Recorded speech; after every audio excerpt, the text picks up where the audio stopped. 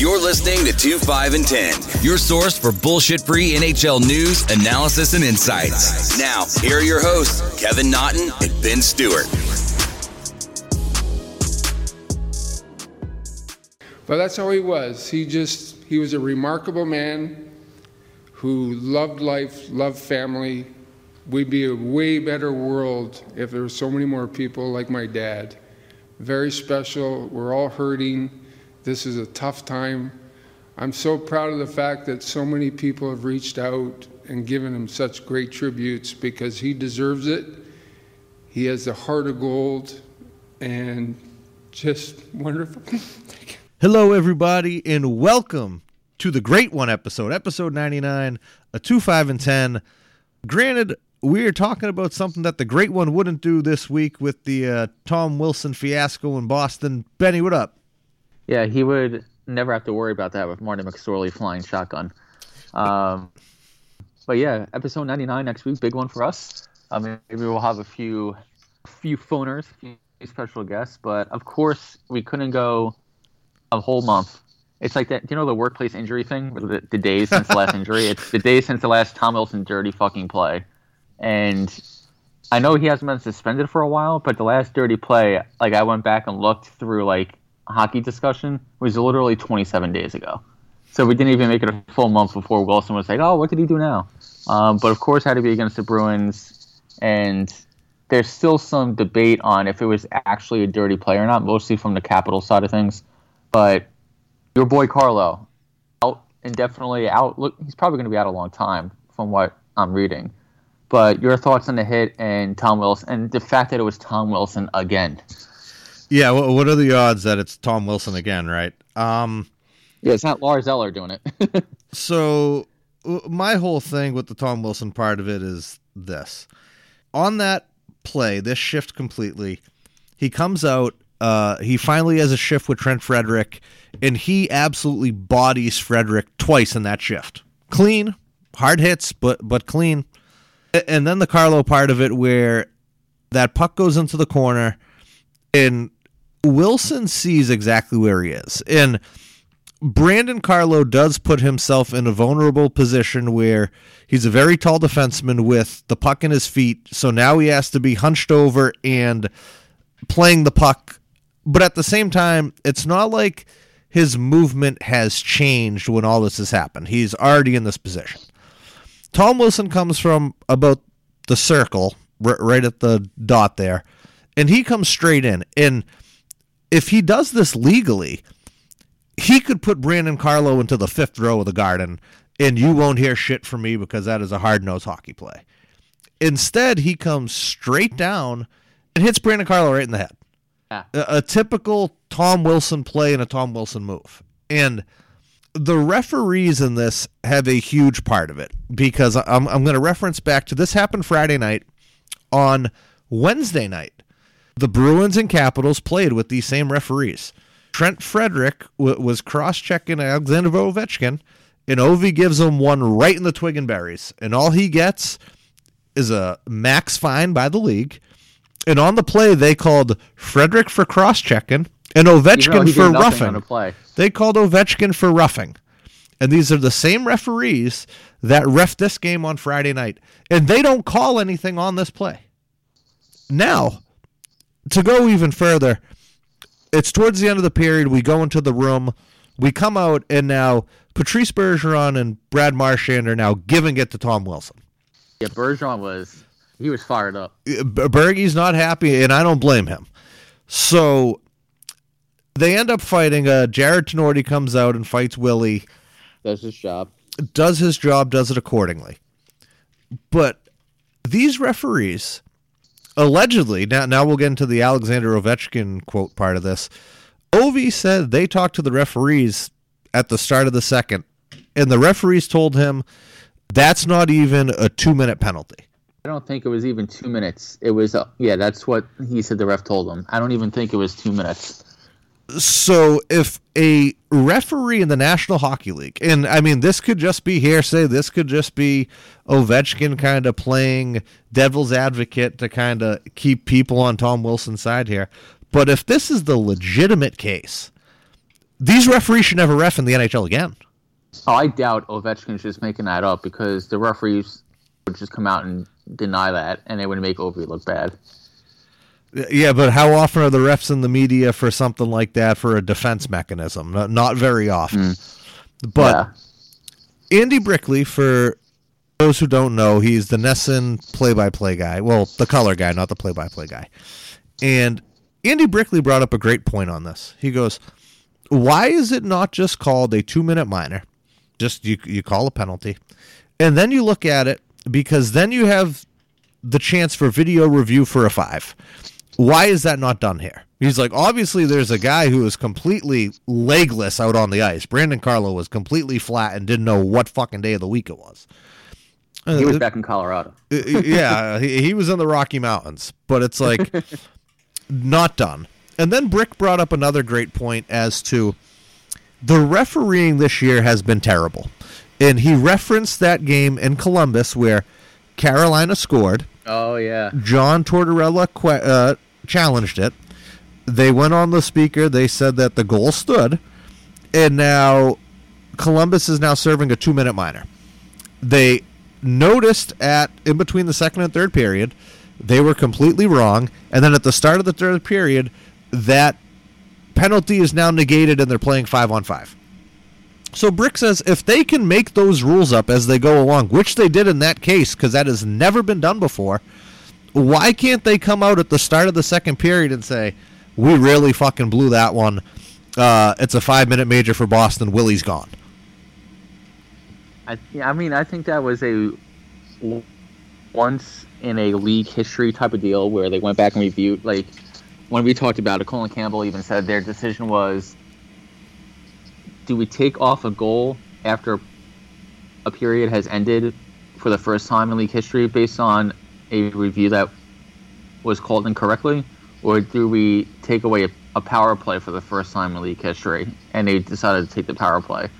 I don't think they did that to set a precedent where whenever there's a borderline call that, okay, intermission, let's go back and review and change the whole thing and start the period over again. So I unless it's a Stanley Cup, even then, like it's never happened in a Stanley Cup final game before, 2014 goalie interference. I don't think that's something that we should look back on and say, hey, they did that for here, why not here? I think that's never going to happen again. In terms of the other thing Brickley said, yeah, this is the league that claims to be saying they're trying to get headshots out of the game. That now if fighting is involved, you can't take your helmet off. But a guy who has his head down, puck in his feet, and a third guy in, essentially, just doesn't even try to play the puck. Doesn't try and take the body to get him off the puck. Just goes in like a fucking missile to take this dude's head off. And both referees are looking at this play and they go, yeah, I mean, that looks good to me. And like you said, if that's their point of view on things for the league who, to be honest, is doing much better than the NFL did a few years ago in terms of legislating headshots out and, standing behind their rules on it, what are they doing? So, again, this is Tom Wilson. He has a history on it. He gets a 7-game suspension. First of all, you were talking about the Frederick thing. Wilson went out there like a madman. Like, he went out there, he challenged Frederick to a fight. Then when Frederick didn't go with him, which is fine, he lays out Frederick, and then he goes and does this to Carlo. It's one of those things where it's almost like we said, the Rafi Torres thing. It's like he just blacks out. Oh, yeah, there's intent there. There's like intent, the biggest thing for me is his choice. It's like a dog smelling meat. He's just like, oh, that's all I care about. It's like hurting this guy. Meanwhile, all like conscious thought and like consequence thought goes out the window because he's just like focused on that. And it's so weird to me how Torres, Matt Cook, Tom Wilson, Steve Downey, all guys just act like this, and no matter how many times they get to, I mean, I can see why, because the fact that he only got a 7-game suspension, and it's going to get knocked down on appeal, most likely, there's no deterrent for it. Unless the team does something, like the Penguins eventually did with Cook. I mean, did you notice this, though, too? I thought this was very interesting that the NHL, when they released their press release for it, that he was going to have a hearing, not an in-person due to COVID, but a Zoom hearing, that now it's usually anytime there's that 5 games is basically already on the table. But the thing I found most interesting was the league did not classify this as a headshot. They labeled this as boarding. Yeah. That's not a fucking board. He didn't go violently into the boards. Wilson went violently into his fucking head. Yeah, it was a headshot. It's a headshot. So now it's like, are they trying to justify him being a repeat offender because now it's a boarding, not a headshot? If anything, if you're not going to call it a headshot, it's a charge. I don't know why they can allow this guy to do this notoriously now. Like, now he's Zach Ashton Reese, Sundqvist, and now him. These are all headshots. They're not fucking boardings to make it sound better, or you feel better, or you want to back your refs because they didn't call anything on the play. Even without suspensions, Tom Wilson against the Rangers twice in the last 2 years, not this year, didn't get called a penalty, wasn't suspended, but elbowed a guy in the head on the Rangers, went up high a second time. So it's not even plays where he gets suspended or it makes like the news roundup. There are plays almost every game where he's doing something that's borderline or like not even a hockey play. That's the thing. Like we were talking before we started recording. If he went in and went shoulder to shoulder, I mean, I still think that's a charge. Like he just made a beeline for it, wasn't playing the puck. I still think it's a penalty. But if he went in and did shoulder to shoulder and Carlo ended up getting hurt, that's a lot different of a situation. You going in there and trying to target the head.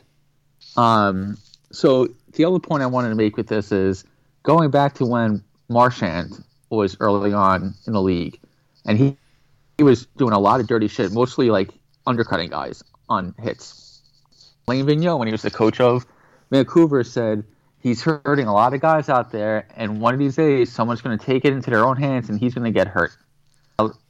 Marchand, he still toes the line here and there, but he learned. Wilson's not going to learn. This is who he is, and the fact that the referees aren't protecting the guys, the league's not protecting the guys with only 7-game suspension. I thought he would get at least a 15-gamer because he got 14 for Sundqvist. Yeah, and that was that first 20 that got reduced. Yeah. So the fact there's like almost no, and the Capitals organization is still shielding him. They did it last year. They did it the year before that. They always defend him no matter what happens. They go, oh, well, I mean, remember the elbow on, I forget who it was. Was it Jesper Bratt on the Devils a couple years back where he just flew by him and threw the elbow like the Max Domi and Scott Niedermayer thing? The Ty Domi, not Max Domi. And they always defend him. So he's emboldened by this. He's like, yes, the suspension hurts. It hurts the team. But if the team defends him, he's not going to be held to a higher standard. And he's going to do something, and someone's going to get really, really fucking hurt. Or someone's going to really hurt him. And then when that finally happens, the league's going to go, well, okay, that guy really hurt Tom Wilson. He's going to get suspended for a season. But you know what it's going to be, though? It's like Willie is such a big guy that people aren't going to hurt him a normal way. They're going to run him from behind. They are going to target his head. They're going to take his fucking knee out. And then it's going to be this array of, I can't believe someone finally did it. What's so hard to believe about it? He's not going to be clean anymore. No, like that's what I'm saying. Tinordi fought him. He squared up. He challenged him, squared up with him, fought him, went to the box. That's not going to be good enough if this continues to happen. Like, why should he get the respect of the code and being challenged and squared up face to face when he's not given that respect around the league? Like, I guarantee you, Wilson's going to do something like this either this season or next. And then next time he gets the judge, jury, and executioner comes for him, it's not going to be, hey, do you want to go off this draw? And then the league has nobody to blame but themselves, and it's going to make the league look bad. Just like when Chris Simon, remember back in the day, he just slashed Holway. Oh yeah, right in the face. So that made the league look real good. to the media, because the U.S. audience only cares about hockey when something crazy happens. The Todd Bertuzzi thing, the McSorley thing, the Chris Simon thing. So something's going to go crazy here, whether Wilson does it again or he does it again, and then the retribution. And then that's going to make the league be like, oh, after all these years, hockey is still just about this bullshit. Well, I know the next time that the Bruins and Capitals play, I take a different standpoint. Wilson will already be off a suspension. But you know what? At some point, it has to be an eye for an eye. So how about you dump a puck in and you go and you completely run Johnny Carlson from behind. But you make sure that it's someone like Chris Wagner or Frederick.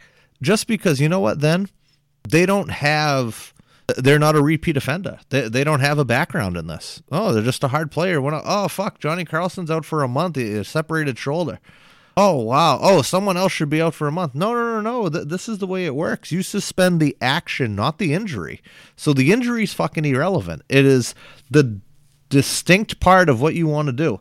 Throw the puck in there and smoke Dmitry Orlov. Put him fucking 5 rows up in the Capital One Center. Don't care.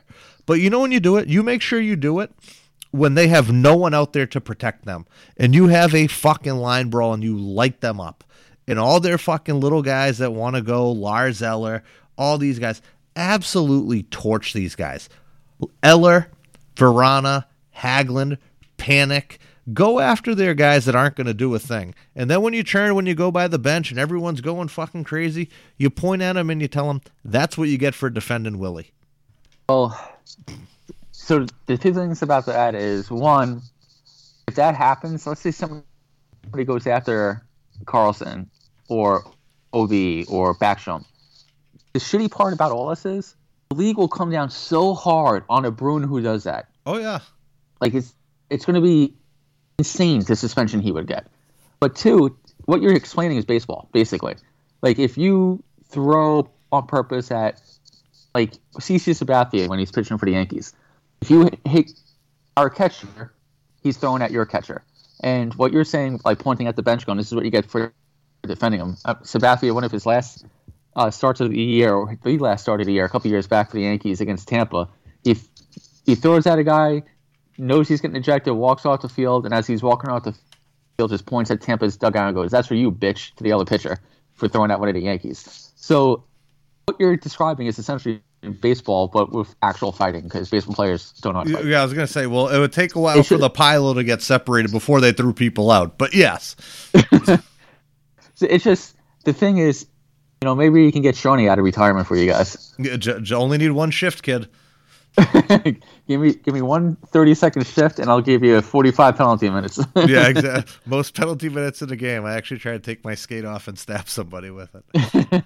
But yeah, that's the thing. It's either someone's going to really go after Wilson and hurt him, or someone's going to go after one of the Capital stars. And either way, the league has no one to blame but themselves for the referees protecting them, the organization protecting them, and then the suspension not really doing much of anything. If they came out and they suspended him for 40 games, yeah, the Bruins is going to be pissed about Carlo, especially with his injury history. And that's not going to take that injury away from him. But at least you go, all right, we drew some blood. You know what I mean? Mm-hmm. So the league's putting themselves into a corner here. That I agree with. They're going to have to keep defending this fucking guy now, and now it's their own fault. But regardless of that, getting away from that, some very interesting news this week out of Buffalo and GM Kevyn Adams. Yes, so we were talking about the Sabres and mostly about the players, Skinner, and the struggles of Skinner, Taylor Hall, what's going to happen with Eichel. And we even said, like, I felt bad for Kruger because he's a good coach and he's just getting jacked by the situation of Buffalo. It doesn't matter who the GM is, who the coach is, who the players are. It's the same story almost year in and year out for like a decade now. But Kevyn Adams came out this late last week and called out the Sabres' competitiveness and said everything is being evaluated, including Coach Ralph Kruger. Here's the exact quote. I speak from the heart here. Not happy. Unacceptable where we're at right now. Part of my job is to raise the standard, the expectations, and accountability in this organization. and we're not where we need to be. I can hear excuses. I'm just going to be honest with you, but it's just unacceptable. Jack is one of the best players in the world. Are people going to make a phone call and ask? Of course, right?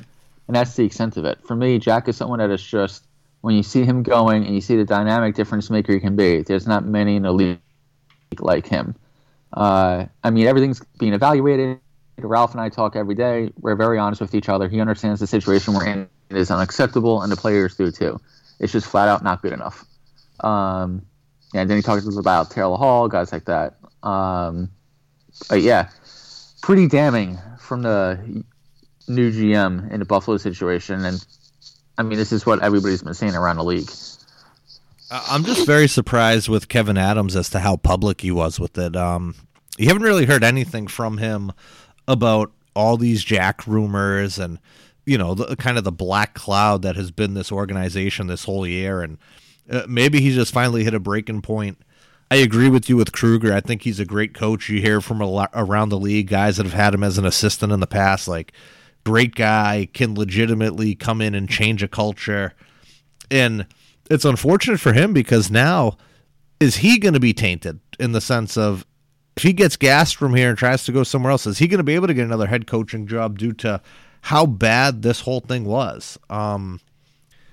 As for the Jack Eichel experiment, the Taylor Hall experiment, it is really ugly. I did see that Kevin Adams also came out and said, Sam Reinhart, if anyone has an offer for him, they can basically take him off of their hands.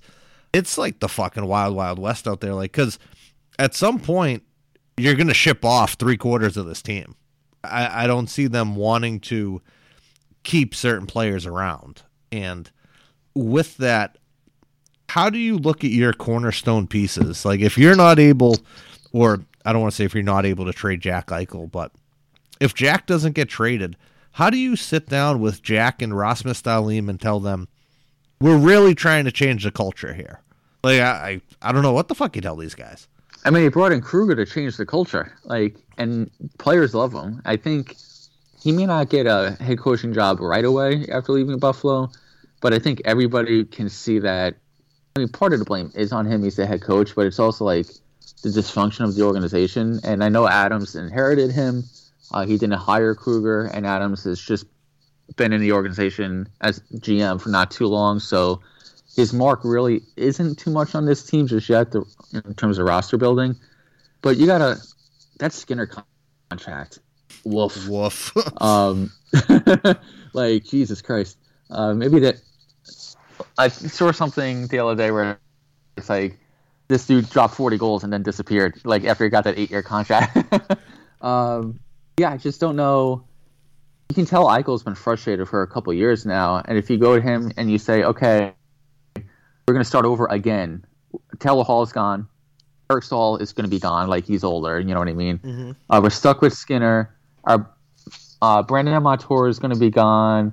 A couple other guys in the back end are going to be gone. We still don't have really a goaltending solve, and we're going to bring in another head coach for you. But don't worry. We know what we're doing this time. I just... like, you feel so bad for the people of Buffalo. Like, this has just been an ongoing saga now for years, and it's like anytime there seems to be a glimmer of hope, it is just completely taken away. And yeah, what was it, 2 years ago where they came out, it was 2 years ago, because last year was the COVID year, so it was the year before. They came out hot. They were on back-to-back years when they started out really well, and then he just fell off in December. And then just fizzled out, and it's like, how? Like, I don't even know what to say. And like, I feel so bad for those people. Like, I will throw out this stat. Goals this season: Jimmy VC 5, Jack Eichel and Taylor Hall combined 4. Like I said, mocking the famous tweet with the Hall for Larson trade. VC for Eichel, 1-for-1. 1-for-1, yeah. Like, oh my God, I don't know, man. I think that is just one of the hardest things, and I don't know how they get out of it. I don't. Like, because even if they trade Jack away and they get, maybe 2 roster players and some future picks, you're still now rebuilding. Even with Jack there now, you're still rebuilding. So I just don't see at what point this gets better. And for Kevin Adams, it doesn't look good. For Kruger, it doesn't look good. For Jack, it doesn't look good. He's supposed to be a leader on this team. And I think that might be tarnishing his trade value as well, just him. Yeah, and also the thing of, this goes back a little bit of time, but you and I, when they traded Ryan O'Reilly, yeah, I mean, I know he was frustrated and whatever, but it's just like, they didn't have really nice things to say about him as he was going out the door. And it's just like, if a guy like him gets run out of town in Buffalo, and then this is the in the years past after that trade, this is how your organization is still operating and stacking up, and he goes on to win a cup and he's a captain, like, that right there was the black mark that kind of started this whole what's going on in Buffalo thing for me. Well, it's not only what's going on, it is what is continuing. Yeah. So Buffalo, right? Mm-hmm. We're going to talk about something that directly impacts them probably for like the next 5 years. And that's the NHL is talking about changing the draft lottery. Couple of the highlights is teams are limited to no more than 2 lottery wins in a 5-year period. Teams are only allowed to jump 10 spots with a lottery win, and a reduction in the number of picks decided by lottery from 3 to 2. That first one goes back to the Oilers. Like, everybody's been clamoring for that when the Oilers won like 3 number 1 picks in 4 or 5 years or something like that. And even then, though, that still didn't even transform them. It gave them talent, but they still sucked. Nugent Hopkins for them coming out sucked. Yakupov didn't even fucking play. Like, they were awful. They finally needed to get McDavid, arguably the best player coming out of the draft since Crosby, to be of substance. And even then, there's still question if they're even going to make the playoffs. Playoffs? Yeah. So, I mean, I don't mind any of these proposed changes, especially like you're trying to change the tanking situation, even though the league wants parity. Everybody's always like hockey 500. They're at hockey 500 or NHL 500. I hate that shit. They're not at NHL. They're not at 500. They're below 500 because of the stupid OT points and shit out, like all that garbage. So this is all well and good, but I think you have to fix the point system first to really start making an impact in terms of draft lotteries, tanking, teams not trying to win a lottery 3 straight years and pull off like a Blackhawks turnaround or something like that. I mean, the other part of it too is it doesn't completely fix a lottery system just because you might not be able to win the lottery, but if you finish 2 or 3, you're not getting a bad player. So you could still draft effectively. If the first year you win the lottery, you get a number 1 center, that kid's going to go places. All right, the next year you don't win and get number 1, but you end up being at number 3. Okay, now you just drafted the cornerstone defenseman. Like, you can still draft accordingly. And I felt like that was one of the Oilers' biggest downfalls, was that they always went for the best possible forward and they never thought about their back end at all. And I mean, that still shows. So, I mean, you could also end up like the Rangers, where they get they move up to get 2nd overall and end up with a guy who's supposed to be the most NHL ready forward in a draft, who the Rangers are now trying to turn into a 3rd-line 2-way ringer. But Lafreniere is really starting to pick it up lately. Yeah, we'll see. Unfortunately, I don't think these changes will take effect for this draft, obviously, or even next year's draft. So, little bit of a ways to go. No, I think it's us to get voted in and everything, but I do think that they do need to tweak it. Absolutely.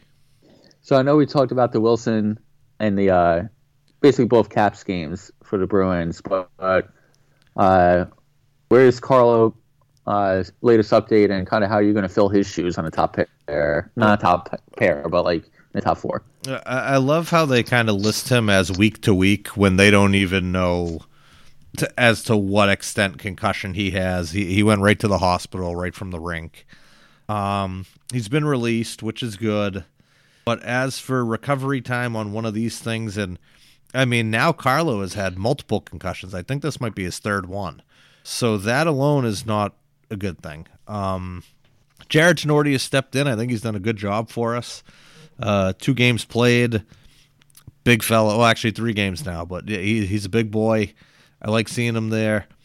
Jakub Zabora's been playing okay. I think he needs to be a little bit more defensively aware, but his offense is getting a little bit better in the transition game, which is good. Grzelcyk is back, which has been huge for us. Matty was great the other night with the puck. Just for a guy, I don't want to say who's so small, but he's just so elusive with his skating. Like, especially in the neutral zone, he can kind of 1-2 jump a puck, and then whoever's looping up forward back the other way is getting a pass. Like, he just has great vision. Still out on the back end with Kevin Miller and Jeremy Lozon for a little while. Kind of just taking it day by day. I mean, Charlie's been playing great. Grizz is back. John Moore was good for a couple of games. He's back now up in the sky watching. Cliffy's been good. Euro's been okay. I think he's another guy that needs to be in there consistently. He's kind of been in and out. And then Tenorti and Zaboral. So I think we're okay. Carlo is a huge hole for us, though. Like, Brandon's probably, when you look at shutdown guys in the league, I think he's one of the top pair guys now. I don't think that's an argument. Like, that's what he's there for. It's not for the offensive prowess. It is to just being there to shut it down. So, huge hole for us. I think the guys will be okay. Not fantastic, just okay. And we will go from there. As for a week in review, we had the 2 Washington games, which were the first one a little hairy. I mean, as we could say, as Frederick took it right in the peen. We ended up coming back after the Wilson thing, and we played great hockey. We legitimately came, we came out, we had once as that fight happened with Tenorti, we scored 4 goals, just kind of shoved it right up Washington's ass, kind of kicked them in the dust a little bit. Then we had the Devils yesterday on Sunday, and to be honest, just a really boring hockey game both ways. When these two teams get together, bet the under, because it seems like they're always either going to overtime, a shootout, or just a 1-goal game, which Jersey scored with about under 5 minutes left yesterday. So a little bit of a tough game to watch coming up for us. We have the Islanders tomorrow on Tuesday, and then we have the Rangers Thursday and Saturday. I don't know what team's going to show up for you guys. I think the team that's going to show up tomorrow is a team that legitimately needs to beat the Islanders. Like, we need to get one past Barry Trotz in his system just for a confidence boost. As for you guys, we have both of those at home, which is different, not playing at MSG. We'll see if there's any carryover with Frederick Lemieux, all the big boys, maybe something with Richie after he fell on Georgie's head. So we will see where this week takes us. Yeah, and for the Rangers, like you said, who's going to show up, right? Last week we beat the teams that we should have beaten. We beat Buffalo. We pounded the Devils in New Jersey. 12-4 was the goal differential in those 2 games. Wasn't necessarily close. And then we just did not play well against Pittsburgh. I mean, Pittsburgh, good team. So it's kind of like, are we inconsistent, or are we just a team that is middle of the pack that can beat the bad teams and is going to get chewed out by the high-power teams like you guys, Pittsburgh, Washington? The main storyline from this past week, besides playing on the ice, was near major injuries. The first one was to Mika Zibanejad, who has been having a really rough go of it this year, as we talked about. Towards the end of the game, I think it was in Buffalo, he caught an edge and went into the boards hard, and it looked like he really jacked up his lower body and was going to miss a lot of time. Missed nothing, came back. He scored a goal to open up the game on yesterday against the Penguins. So he seems to be turning a corner a little bit in terms of play. Chris Kreider's been carrying this team offensively, along with Buchnevich, with Panarin out and Zibanejad basically MIA. So without those 2 guys, we'd be up Schitt's Creek. And the other major injury that we missed was Igor Shesterkin. I sent you the link to the play. It really looked like he jacked up his groin or lower back really bad. He couldn't barely stand up straight. He had to get basically dragged off the ice New Jersey. Did not look good. And it came out a couple days later, day-to-day with a mild groin injury. So we really dodged a bullet there. Georgiev, who I know everybody thinks, hey, he's young, he has potential. I'm not saying he's a bad NHL goaltender, but especially this year, he's just so league average looking. He stops most of the pucks that he should stop. I feel like he gives up one soft goal a game when he plays. But he doesn't make that save that keeps your team in it, that steals one and keeps it off the scoreboard. And maybe I've just been spoiled for the last 15 years with Hank doing that year in and year out, game in and game out. But Georgiev just hasn't found that gear this year, and Shesterkin's been playing well lately. So getting him back, obviously, when he feels comfortable enough to play will be a boost for us. Other than that, Trouba came back. He only missed 3 weeks, supposed to miss 4 to 6 from the broken thumb. He's back and healthy. Kakko's back off the COVID list. So starting to get healthy. We'll see if we can go on a little bit of a run here, but especially this month is kind of brutal for us. We play Pittsburgh again tomorrow night on Tuesday, and then we had the back-to-back against you guys in Boston, and then a back-to-back against Philly, and then a back-to-back against Washington. So we talked about this, I think a week or two ago, that this is going to be the gauntlet for the Rangers, where we either figure out, are we buying or selling at the deadline, who's staying or who's going, kind of what's going on there. And if they had a really bad run of it, was the whispers of, was Quinn going to be able to survive it? So we're still at the early part of it. We'll see where we're going. But if we're only going to be able to beat the teams that are bad and lose to the teams that are good, the rest of March is not going to be pretty. And do you guys have an update on Panarin? What's up with him? It's been another week. Any update or still quiet? Still kind of quiet. I mean, Quinn is asked about it pretty frequently, and he the way he's speaking makes it sound like it's more of a day-to-day than a week-to-week like it was in the beginning of all this. But still no concrete timeline. Rangers are, saying all the right things about he'll come back when he's ready, and we're giving him all its time and space that he needs, and we support him, blah, blah, blah. But yeah, it's kind of, I know I probably came off harsh last week, but now it's starting to get to the point where, okay, it's week 3 now. So, this is put up a shut-up time for this team in terms of making the playoffs this year, even if we're not going to go very far. We kind of need you, buddy. And, I guess a random question I have is, do we know where he is? Is he in New York? He's in Connecticut. Okay, so he's in Connecticut. Do we as far as we know. Well, yeah, that's what I'm going to say. I didn't know if we knew if he was in Russia, if he's in where exactly he is and what everything's going on. So is that where he lives, in Connecticut? So he's just at the house? Yeah, he has his house. I think it's near Greenwich, if I'm not mistaken. But he's been there with his wife and whatever family is also in the States, kind of working through this whole situation. All right. I mean, just one of those things. You don't know if he's here or there. Just wanted to touch base. That's all. Yeah, we'll see.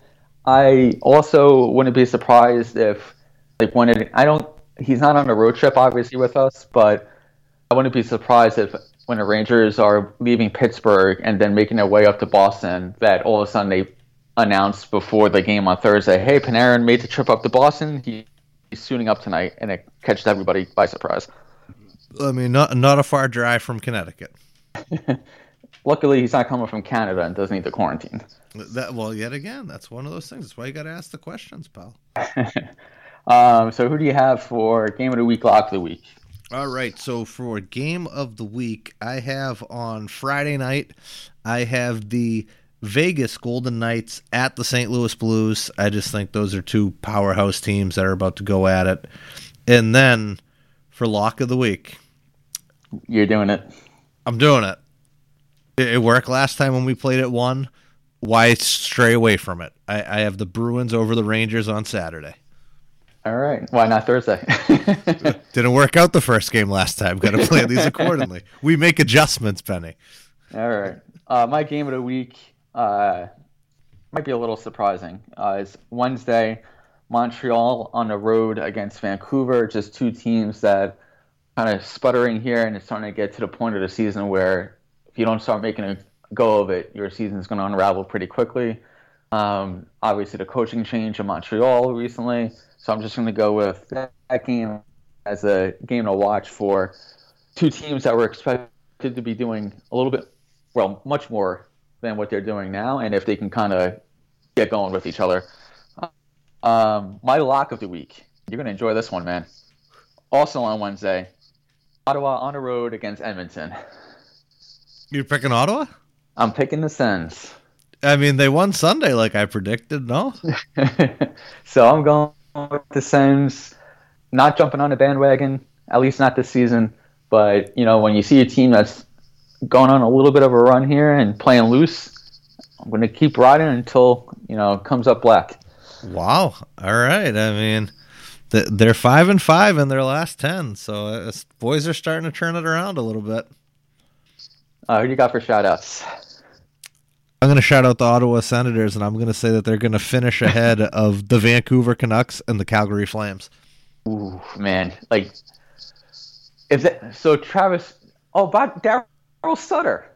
Daryl Sutter. I like Daryl, but the We Flames are... about good old Daryl, good old farm boy. Yeah, they're still 0-2 even with him.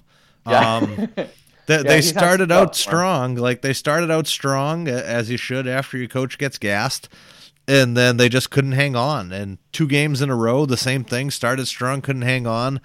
As for Daryl himself, I mean, good old Alberta boy who is now back in Alberta. Well, he was already in Alberta at the cow farm. Now he'll be in Alberta at the rink. I've always liked Daryl Sutter and kind of his quirkiness and things like that. You talk to certain players. Hard-nosed coaching style. Yeah, like you talk to certain players, like Luch loved him in LA. And I wonder if when he came back, it was just kind of an excitement factor.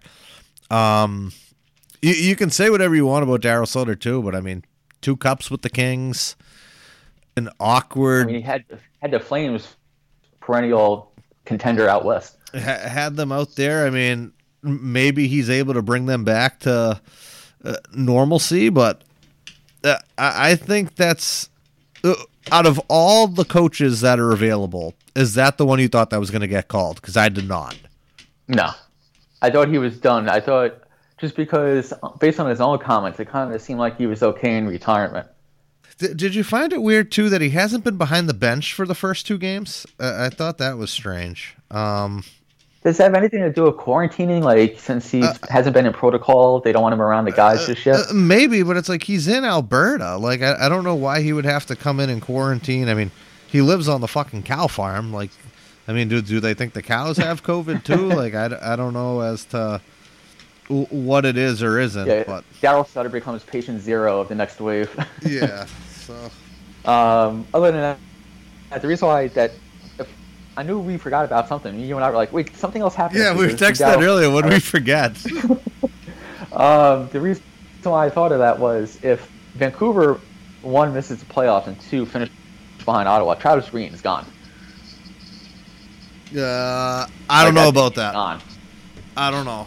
He had 1 year left on his deal. Is he worth an extension? Do you go into next year with a lame duck coach after a disappointing I guarantee you, though, ready to contend? If they fire Greener, he would have a new head coaching job before the next season. Guaranteed. Okay.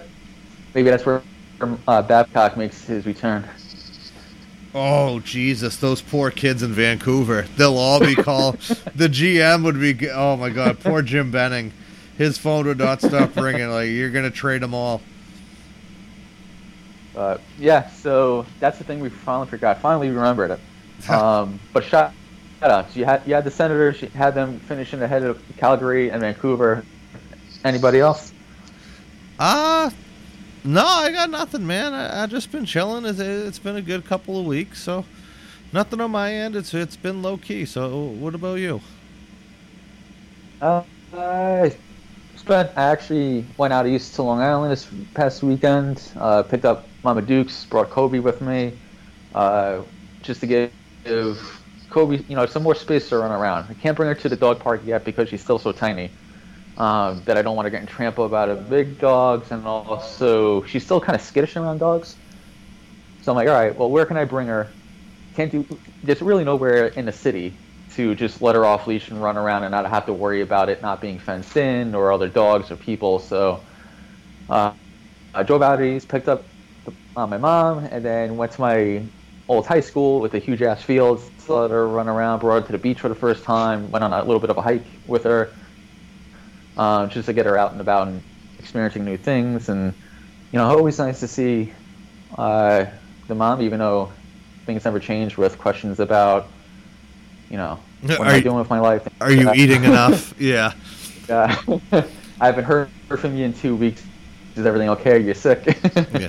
But yeah, so shout out to Kobe for making that ride. Shout out to the mom for nice little weekends, and that's about it for me. Oh, actually, I forgot. I got a shout out to the Strat Daddy for taking me out on Thursday night and getting me fucking banged up good. And oh my God, Thursday, huh? Yeah, work sucked Friday. Sucked. Oh. But I'm a huge believer in, like, don't do the crime if you can't do the time. So I got my ass up Friday morning and went to work. And then you're suffering. You're like, I knew it was going to happen, but it was worth it. Oh, my God, dude. I was only drinking beer, too. Like, I don't know if this is age hitting me now or what, but, oh, brutal. Fucking brutal. Definitely age, man. Like, hangover. That's why I don't really drink much anymore. The hangovers are harder to get over and longer to get over. So for me, it's just like, well, what's the point? I'll have a drink or two, and that's about it. Oh, well, that's it. Like, usually if I'm at the house, like, and I watch the game, I might have, like, a beer or two, but at the same time, it's like fucking sleeping medicine for me. Like, I'll be out cold on the couch. But, I'll see the story or a text from Reddit with you on a couch passed out with either one of the kids or Joey on top of you. Yeah, the heated blankets. It's one of those things. It's like automatic. And then a big shout out to Reed, too. Reed is on the mend. He had a little accident over the weekend, so he got about 27 zips in his face. So you still look great, babe. You look like a hockey player. You'll be back on the ice in no time. What happened with that? From my interpretation, Reed went to wake up his brother, and then his brother was not happy that he had woken him up, so the two of them started wrestling, and then their massive Great Dane came in and actually ended up protecting the brother and ate part of Reed's face. Holy crap. Yep, that's a big dog. Yep. I thought it was going to be some type of hockey story where it's like, oh, I took a stick up high. Or I mean, I probably should have said that to him. I mean, I think the worst part about it is, like, now you know that the dog likes the brother better than you. So to me, I'd just kill the dog. Like, that'd be it. Like, if the dog's proclaiming that that one's the alpha, then he must go. That's all. Just kidding. I love my dogs before they twird us around. Anyways. Yeah, you're not going to get any PETA sponsorships. Yeah, we're out now. We're out. Yeah, everybody, thank you as always for listening. And we will catch you next week for another jam-packed 100th episode of 2, 5, and 10. Bye-bye. Bye-bye. Nobody knows me, I'm cold. Walk down this road all alone. It's no one's fault but my own. It's the path I've chosen to go. Frozen in snow, I show no emotion whatsoever. So don't ask me why I have no love for these motherfucking hoes. Blood-sucking succubuses. What the fuck is off with this? I've tried in this department, but I ain't had no luck with this. It sucks, but it's exactly what I thought it would be. Like trying to start over. I got